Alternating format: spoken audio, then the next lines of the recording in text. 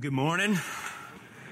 Let's get in and pray. Ask the Lord to bless our time this morning as we look at Jude, and we'll get into our text. Father, we are so grateful to come together as a representation of your body here locally in Tomball Bible Church. We ask for wisdom, or your Proverbs say to seek discernment, Father, and we want to see that, want to have that as we look at these verses here in Jude. We ask that we would be not hearers who delude themselves, but faithful doers of your word. And we know that that is empowered by your Spirit within us for your glory alone.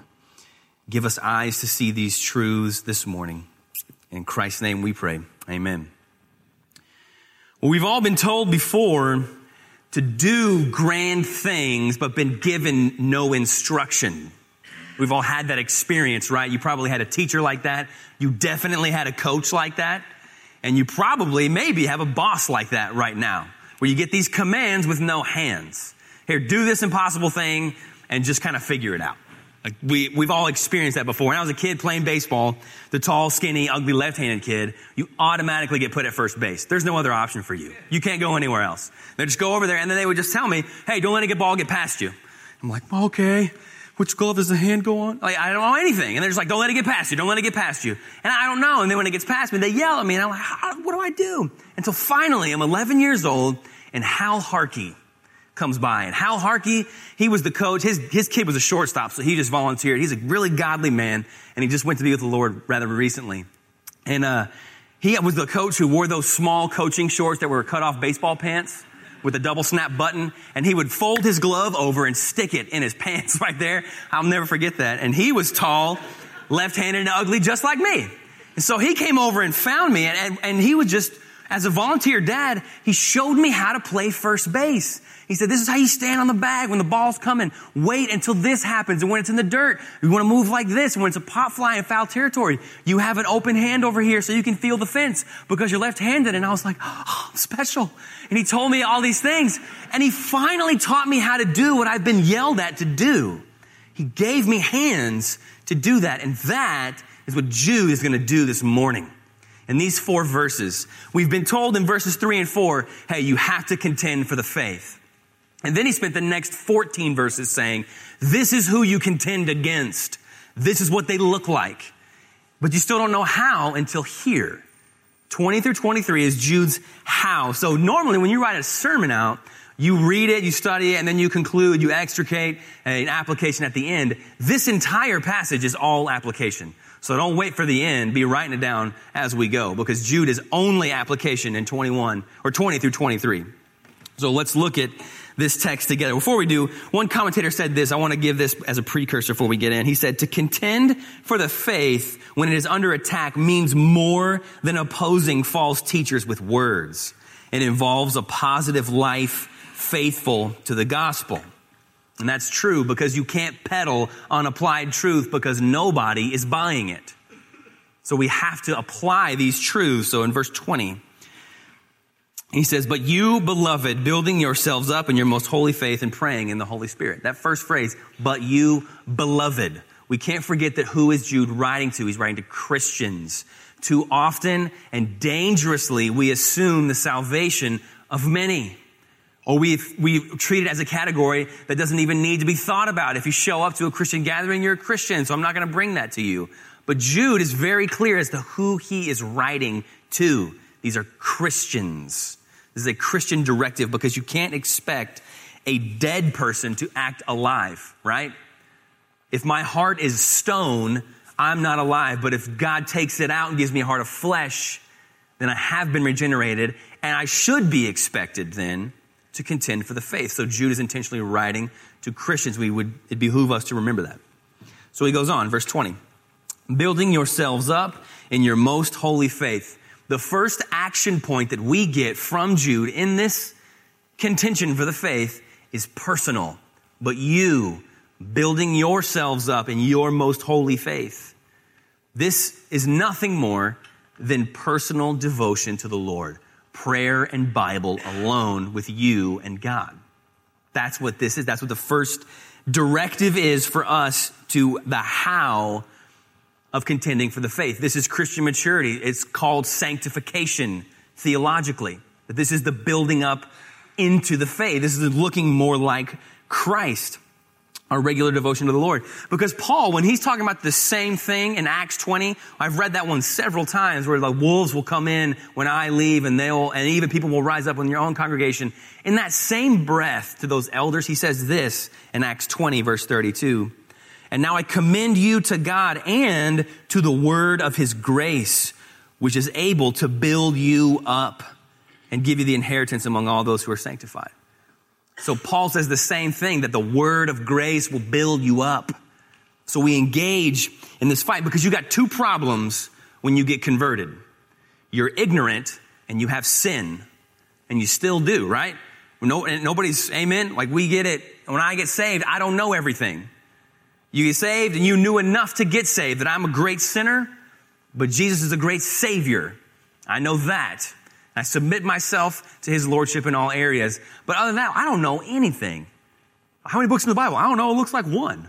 I mean, you don't know anything. You don't know how do I be a Christian man, a Christian woman? I don't know how to be, what does a Christian marriage look like? What does Christian parenting look like? How do I be a Christian as a teenager? I don't know any of that stuff right when I get saved. So I'm ignorant of that stuff. And there's an element of us that we will be ignorant until the end, until we're in glory. 1 Corinthians 13:12, Paul says that we look now at the truth dimly, like in a dirty mirror. We don't see it fully and clearly, but we will in glory.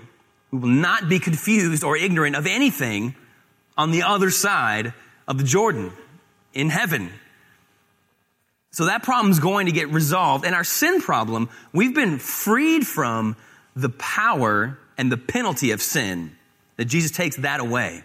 I'm no longer a slave, and I'm no longer at risk of suffering the penalty of sin, but I'm not freed from the presence of sin, right? We know that. Anybody who's married, we know that. We got it. I'm very aware of my own sin. So we have that. And so this is the Christian's lifelong problem, that I don't look enough like Jesus today. I'm not Christ-like enough today. And the only reason why is sin. Sin is what's keeping me from looking like Christ. That's the Christian life is a daily struggle with sin. And this is a struggle. It is not a beat down. Before Christ, it's a beat down. And you have to be slave to it. Romans 6 says, I'm freed from sin and enslaved to God. So it's a struggle, and that struggle happens between you and God in the quiet over a Bible and prayer. This is what we call a quiet time, a daily devotion time. There is no other way to be built up outside of the Bible. So what we do in that point is incredibly important. Tommy Nelson, the pastor in Denton Bible, had a big influence on me. He says it like this. He says, what you are in public will be what you were in private. What you are in public will be what you were in private. That there's no other way around that. And this discipline of personal Bible study will bring you no accolades. It will bring you no applause. If you go feed the homeless, if you go on a mission trip to Uganda, and then you take pictures and put it on Instagram, then you will get praise and you will get applause. That's not denigrating any of those actions. There are plenty of things that we can do for the glory of God that will receive laud from our peers. But this, you'll get no praise for, because sadly and shamefully to the church, nobody's going around asking you, hey, did you meet with the Lord today? How was your quiet time today? What did God show you this morning as you were, or this evening, or whenever you have your time? Nobody's checking in on that. We should be. And if you're in a one-on-one discipleship relationship, you better be checking in on those things. But this brings no applause, but it is absolutely critical. Discipline in our life, the most significant influences in my life have all been men that this was a priority for them, starting with my own dad and continuing with my own dad today. Wake up early on a school day, wake up late on a Saturday, and my dad is in the corner with his light in his chair reading his Bible. I was completely clear on what was instructing my own father. And as he discipled me as his son. Then I go off from his home and I get discipled by a guy named Boyd Brigman. And his emphasis is getting guys into the Word and getting committed to daily quiet times. That's where he starts. And then I go from there and I get discipled by a guy named Cameron Norvell. And that guy is a tedious, meticulous student of the Bible. He doesn't let anything go. Doesn't let any word go. He chases it all down. One time we were in a Bible study and he dropped some profound truth on us from scripture. And then another older guy in our Bible study goes, oh man, seminary. Because he did go to seminary. And then Cameron quickly turns around and goes, no, quiet time. He made it very clear because seminary, we need to debunk a little bit of this. You don't go in there an imbecile and come out a spiritual genius. It's not a factory that just makes mature people. The men that we admire that have gone to seminary, they went in with that same character, commitment, devotion, and hunger for God's word, and they just came out a little smarter and a little more resourced. Because you can't coach hustle. That's what the Christian life boils down to, is hustle. It's not dependent upon brains, brilliance, or talent. It's hustle. My dad used to always tell me as a kid, you can't control your talent, but you can always control how much you hustle. That meant a lot when I was trying to guard in basketball some guy who's 6'11". I can't control it. I'm only 6'1", but I can hustle. That's the only thing I have control over. And Christians, that's what we do. That's what the life is. It's hustle. That's what we're going to do with this. So Christian maturity and sanctification process, it's not complicated, but it is hard work. The building yourselves up in your most holy faith is hard work, and we always want a shortcut to building ourselves up in the most holy faith. We want a shortcut, and the charismatic movement gives you a shortcut. The allure of it is a shortcut. Here is the mirage of spiritual maturity with little to no effort. Here's the miracle diet pill. You don't have to run, exercise, change your diet. Just eat this pill and you'll be skinny and beautiful. Or the get-rich-quick scheme for spiritual growth. Because getting in shape physically is not complicated, right? Eat less, run more, and do that for a long time. There it is. I'm a personal trainer now. It's not complicated, but it's hard to do that every single day. And we don't want to put in that hard work. What I'd rather do is eat candy and just get an electronic shocker on my abs and watch TV. I'd go through all that to get the body that I want.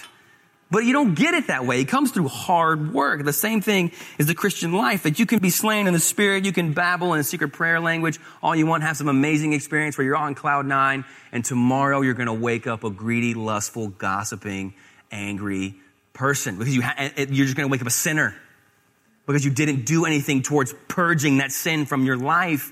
You just had an experience, and experiences aren't bad, but they are not substantive. So we put in the hard work. That's why he uses construction language, building yourselves up. And Peter uses that in 1 Peter, that we are living stones being built up into a house of God. Paul uses that language in Ephesians 2, that we are stones being built up into a most holy temple of which Jesus is the cornerstone or the foundation of. That construction language is replete throughout Scripture. And the building, that word in the Greek, it signifies continuing to build a structure that is in the process of being erected. So we don't separate this process from salvation. Sanctification and justification go together. They are intrinsically united. God starts it. What he started in you, he will be apt to finish it. But we engage in it. We are supposed to engage in the building up. That's the first step, the essential first step in contending for the faith. But you need not enter the arena of contending for the faith if you are unwilling to engage in the building up of yourselves in your most holy faith. When that happened for me, the massive turn in my life for that moment was when I was doing college ministry, and there was these street preachers on campus. They just come to college campuses and just yell insanities at you. And they had their Bible and their King James only because that's what the Lord spoke in. And he was one of those guys who curled his Bible over. That just drives me crazy. If you're a Bible curler, God bless you. But man, he just would like crank it over, and he was showing me, you got to mortify your sin. And the point he was making, I knew that he was wrong, but I couldn't figure out where to go. I didn't know where to go. So I went back to the guy who was discipling me. I said, Cameron, teach me Romans. I don't know all about it, but I know it's important to teach it to me because I need to know it. And that's all discipleship process is I don't know something, you know it, teach me. So if there is any question in your mind about your ability to handle the Bible and you want to know more, ask somebody. That's the hardest step in discipleship, is admitting what you don't know. But when you make that step, when I've made that step, God is so faithful to bring understanding and discernment and grasp of his word because he wants to be known. And we don't engage in this building up of ourselves in our most holy faith on our own. Look at the verse as it continues. In verse 20, it says, building yourselves up in your most holy faith and praying in the Holy Spirit. This pursuit of building myself up as the first step to being able to contend is not done under my own power. And it's not done according to my own agenda. That I am urged, am obligated to find where is the will of God. That's what this prayer means. That's what it says in praying in the Holy Spirit. We pursue and we pray according to the Holy Spirit's agenda. The Holy Spirit as fully God. This is God's agenda. See, unlike the false teachers, unlike the apostates that Jude was talking about in the previous 14 verses, we aren't seeking to be led by self, but by God. We have but one guide, and he has chosen to indwell us in the third person of his Trinity that we call the Holy Spirit. So we pursue that end. This is not a call to ecstatic, mindless babbling and calling it prayer. This is call of us simply to find where is obedience to God, where is obedience to the Spirit. Let me pray in that direction. Let me move in that direction. The same can be said of Jesus. In the New Testament, the Holy Spirit has this unique connection to Christian prayer. In Romans 8:26, we get told, you don't even know how to pray. And the Holy Spirit's just going to do it for you in a version. Look at Romans 8:26. Likewise, the Spirit helps us in our weakness, for we do not know what to pray for as we ought. But the Spirit himself intercedes for us with groanings too deep for words. I don't know about you, but there's often times where I get into prayer and I'm like, I don't even know what to say, God. There's this issue, there's this problem, there's this crossroads, there's this whatever. I don't know. I know that I want your best, but I don't even know what direction that could be. Or I start saying something that I think that I'm right and my heart's right, but my words are all wrong. Like Abraham when he's praying to save Lot. He starts with 100 and goes to 50 and goes down, but really he just wanted Lot saved. So God's interpreting, the Holy Spirit's interpreting that prayer, interceding for us on our behalf with groanings too deep for words. Praise God that he's brought that there. And for us ignorant worms, as Isaac Watts calls us in that great hymn, that we're being interceded for by the Holy Spirit. He's praying for us. So Jude's admonishing us to pursue the Spirit's will in our prayers. And we don't know what to pray for, but in this fight for the faith, the Holy Spirit surely does. He surely knows what we need and how we need to pursue and engage in this fight for the faith once for all delivered to the saints. Calvin says it like this, that Jude teaches us that no one can pray as he ought without having the Spirit as his guide. And that is true.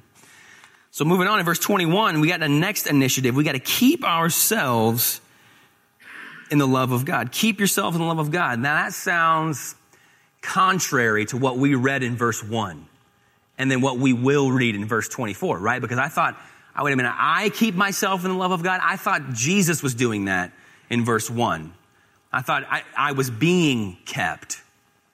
Well, when we see any tension in Scripture as Bible students, you should get excited because that means there's something that you don't know and God just made it clear to you because you know one half, but you don't know the other. And the tension, the problem does not lie in the Bible being contradictory. The problem lies in our own ignorance.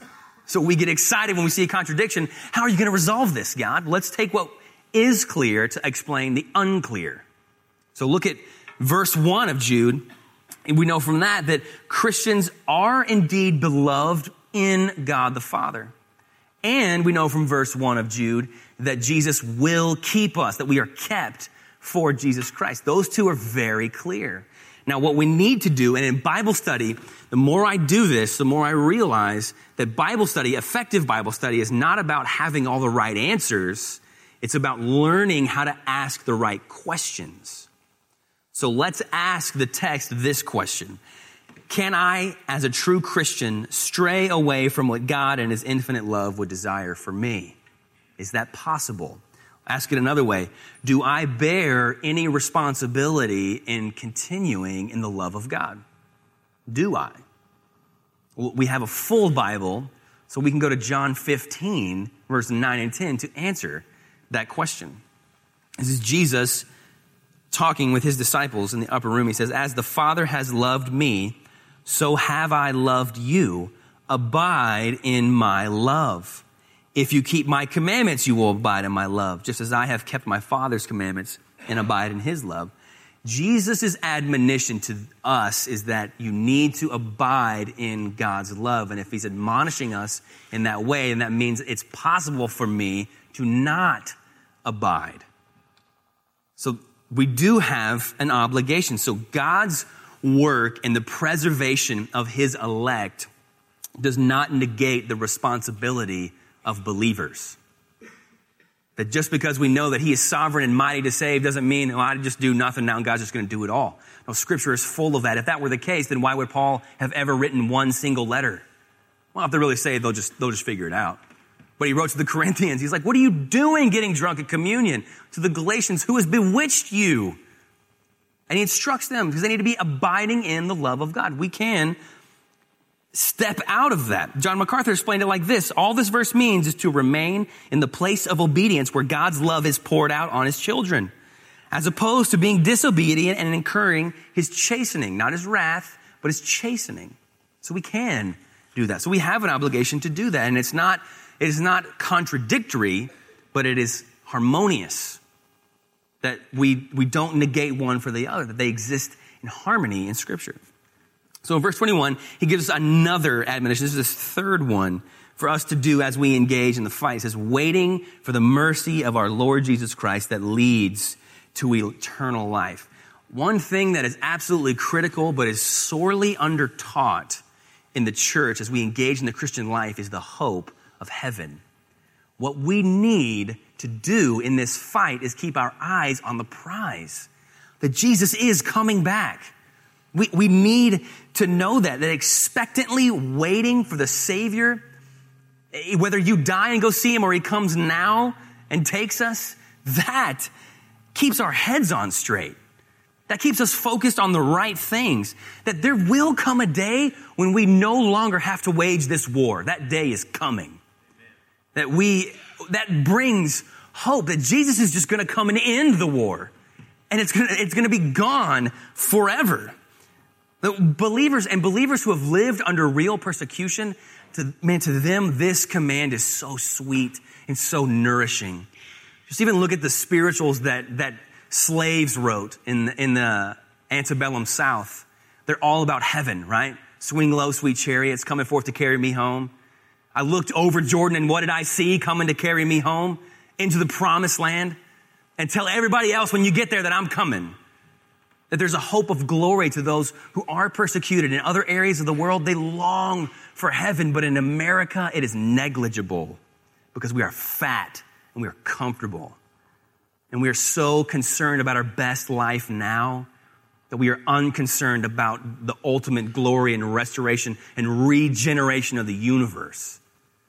But Jude's saying, you've got to be looking at that. We've got to be doing that. We've got to take communion in remembrance of Jesus and doing that until he comes. It's a sign and a symbol for us to look forward to his coming. Paul says that in 1 Corinthians 11.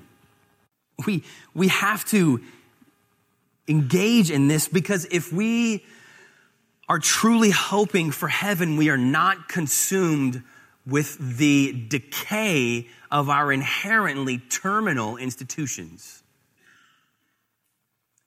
If we are truly longing for glory, then we aren't trying to make everything awesome right now. That our eyes are on souls and our hope is for glory, not for restoring inherently terminal institutions.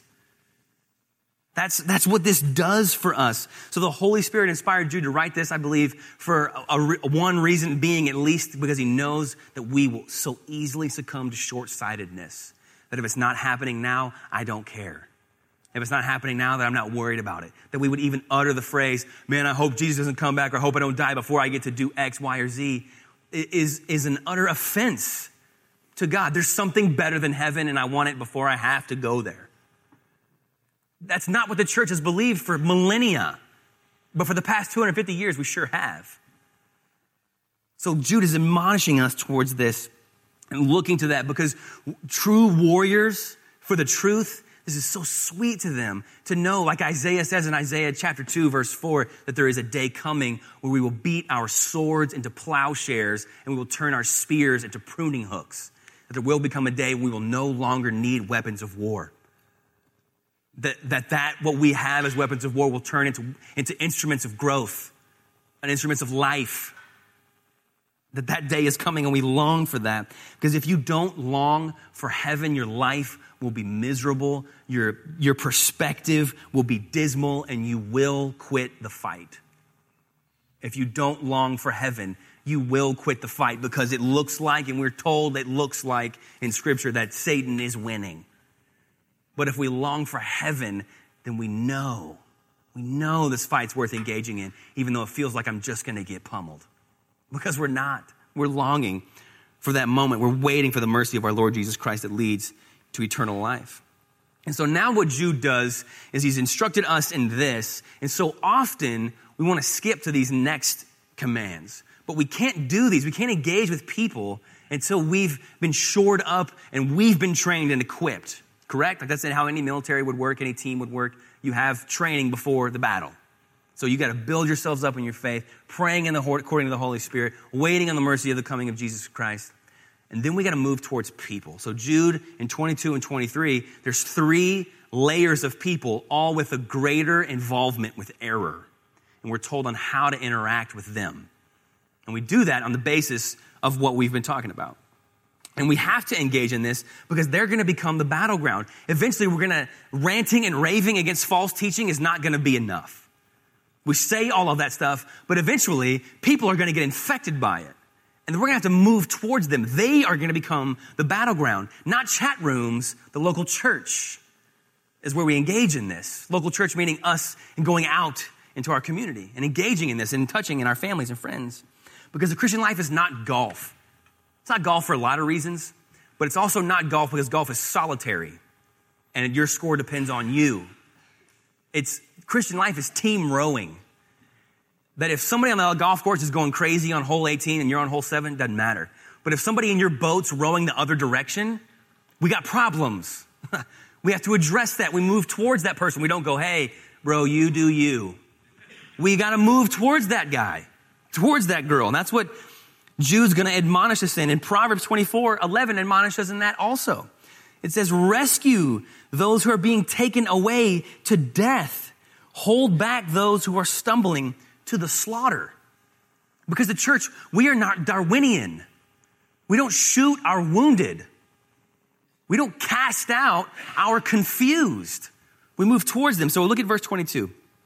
And have mercy on those who doubt. Mercy on those who doubt.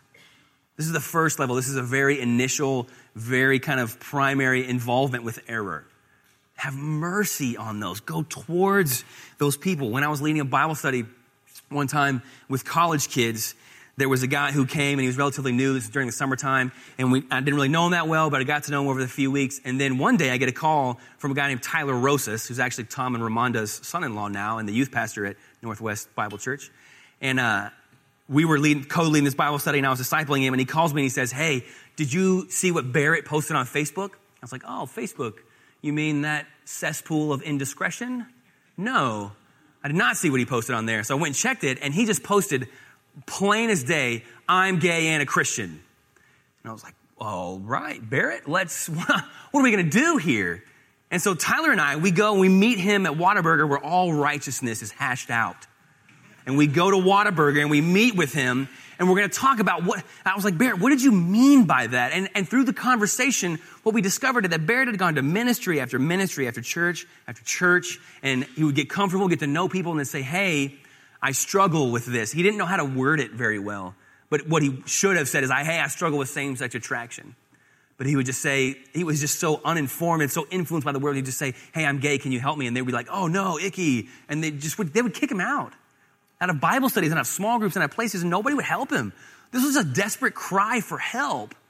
But the way that he said it, and in the public way that he said it, people were going to flock to him and say, that's okay. Those two things go together. Those two things are not contradictory. But praise the Lord that he brought him in our Bible study, because we were just like, no, Barrett, that's not who you are. And he was like, I know, I want to fight this. And we said, let's lock arms and do it. You stay with us, and we'll lock arms and we'll fight this together. We'll hold you accountable for that, just like you hold us accountable for our sin. Because we can't cast him out. It would have been really easy then to be like, well, never come back to my Bible study then, Barrett. To just cast him out. But we have mercy on those who are doubting. And he was doubting. And the next category of person in verse 23, look at it. He says, save others by snatching them out of the fire. Save others by snatching them. These are the people who are dangerously close to hell. By all intents and purposes and your observations, it looks like they are teetering with an ideology that is unbiblical and that is heretical. And if I don't move towards them, I'm never completely sure of somebody else's salvation. And this looks like they're on the line. I mean, they could be easily swayed by this. And so you snatch them, snatching them out of the fire. Snatching is Greek word harpazo, which means forcefully seizing, yanking out of this. John Calvin, the reformer, explained it like this. He said, when there is a danger of fire, we hesitate not to snatch away violently whom we desire to save. For it would not be enough to beckon with the finger or kindly to stretch forth the hand, so as also the salvation of some ought to be cared for, because they will not come to God except when rudely drawn. And there was a guy in my Bible study afterwards. Case in point, I'm trying to just warn you, don't ever be in my Bible study, because things are going to happen. But I had another Bible study, and this guy, his name was Jeremiah. He looked a lot like Reggie Carrington, like he got double X shirts, but the sleeves are still way too tight because he's just yoked up, right? He's just a big guy. Like they don't make shirts for those guys. And Jeremiah would come, but he was so meek, and he was so mild, and he was so quiet and passive. And he was in our Bible study. We got to know him over a little while. And then I was like, hey, where are you going to church? And he goes, I'm going to church, kind of over across from campus, that place next to the Jewish Hillel Center, the student center. And I was thinking, like, man, there's not a church over there. And he's like, yeah, it's just kind of right across the side street from the Hillel Center. I was like, oh, that's a Mormon tabernacle. That ain't a church. And so I started talking to him. I was like, what happened, Jeremiah? You've been in my Bible study for all this time. And he said, well, they just kind of came and knocked on my door in my dorm room. And I invited them in, and they were talking to me. And they said they'd pick me up, bring me to church. And so I was like, oh, okay, that sounds great. And he was so socially awkward, and he was so introverted that people moving towards him just sounded good. And he was so immature in his faith. And if he was a believer at that point at all, that he was like, yeah, that sounds like what I've heard and what I think I believe. And he was going with him. I was like, Jeremiah, no. And he had all these pamphlets, and I was like, we're throwing them away now. Open your backpack, and we just dumped that sucker out into the trash can right then. Because he needed to be snatched, not just like, hey, here's some things to think about, man. Hey, consider these truths. They say that Jesus and Lucifer are brothers, and that the Trinity is not all three in one, and that you can be your own God of your own planet, and consider some of these truths. I was like, no, they are lying, and they are false, and they are heretical. You're not going there anymore. He's like, okay, I'm picking you up for church. Okay. I was like, yeah. But he needed to be snatched. He needed to be rudely drawn, not just like rolled in disgust. I can't believe you'd be so stupid to go there. You've been in my Bible study for 4 weeks, man. You should have known by now. Like, that's how good I am. We move towards those guys. We have mercy on them and snatch them from the fire. And then the last group is the group we approach with the most trepidation, with the most wariness. In verse 23, it says, save others by snatching them out of the fire. To others show mercy with fear, hating even the garment stained by the flesh. This group deserves our most heightened alert. These are people who are very involved with error. They may have already bought hook, line, and sinker into a false gospel of any variety. And they're very involved in that. And so Jude gives that caveat. You go to them with fear. Fear not like, oh, you're going to hurt me, but just like wariness, with trepidation. Because we're not so arrogant to think that the ideologies that deceive friends and family and others, we're invulnerable to. I'm somehow smarter and better and above that. It won't affect me. We're wary of that because Satan's not called a lion that's prowling for nothing. So we move towards them. We have mercy on them. Surely they're worthy of our mercy. But we go towards them warily because we're not invulnerable. We're not so impervious to be deceived. Our salvation's not on the line if you're truly a believer, but you could pass on deceptive words unknowingly. I mean, we walk gingerly in this, and being a campus ministry, we go out and share the gospel twice a week, or once or twice a week, for several hours. And every time we'd be out there were always Mormons out there too, walking around sharing the gospel. And so I'm the young buck, and I ask the guy who's discipling me, he's the director of the ministry, Cameron, what if I just went to them and just kind of went, just got them, I don't know what I was going to do, but I was like, you're poaching our people. Like you're fishing in our pond. I was just kind of, like this ownership of the whole campus. And he was like, I don't think it's very wise to go to them. I think that's probably foolish because they are committed in that and they're skilled in their argumentations and in the way that they go, like their following is not large for nothing.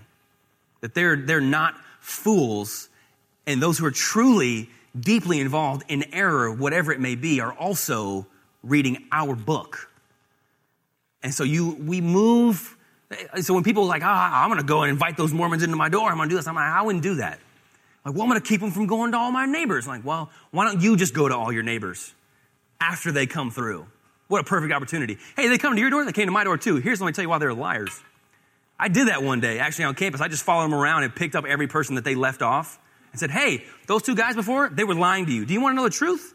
What did they give you? Can I throw that away for you? Thank you. And throw it away. Most of them let me throw it away. And I had some interesting conversations with people.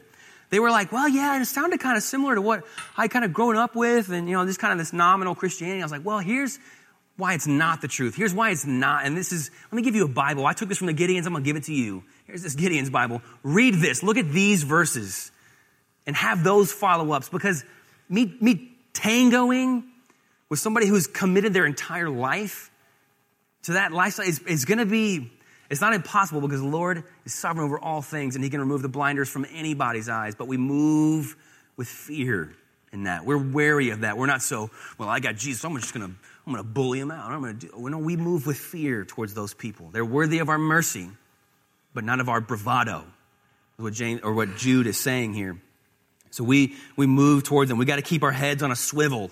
My football coach used to say, you can't stand around counting your change or you're going to get clocked.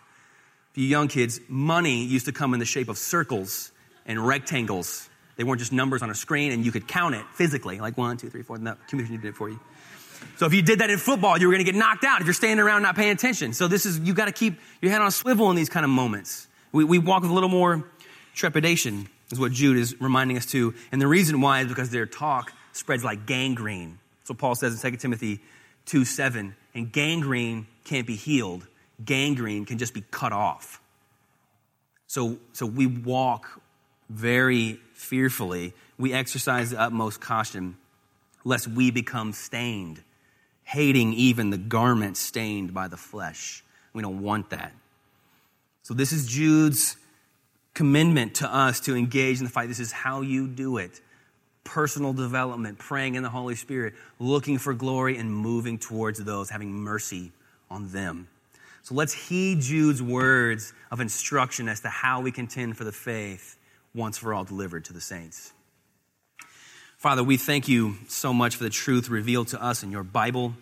We thank you for giving us wisdom. We thank you for your love and mercy that knows no bounds and that endures forever. That we would still have mercy on some who doubt, and that you would tell us, snatch them from the flames. That we're involved in that, Father. That is beyond humbling, but also very harrowing. That the Christian life comes with responsibility, Father. Let that not be lost on us as we see in Jude this morning. And we thank you that we don't do this by our own power or muster it from our own brilliance or our own talent, but that you have given us all power, that Jesus has been given all authority in heaven and on earth, and lo, he is with us even to the end of the age. And as Paul, we strive not according to our own might, but according to your power that works mightily within us. We thank you for that, Father. Thank you for not giving us an impossible task with no instruction, that you didn't give us commands with no hands, that you gave us your book. You've indwelt us by your Spirit, and you have saved us by your Son. Let us boldly go forth with that message to the nations. In Christ's name, amen.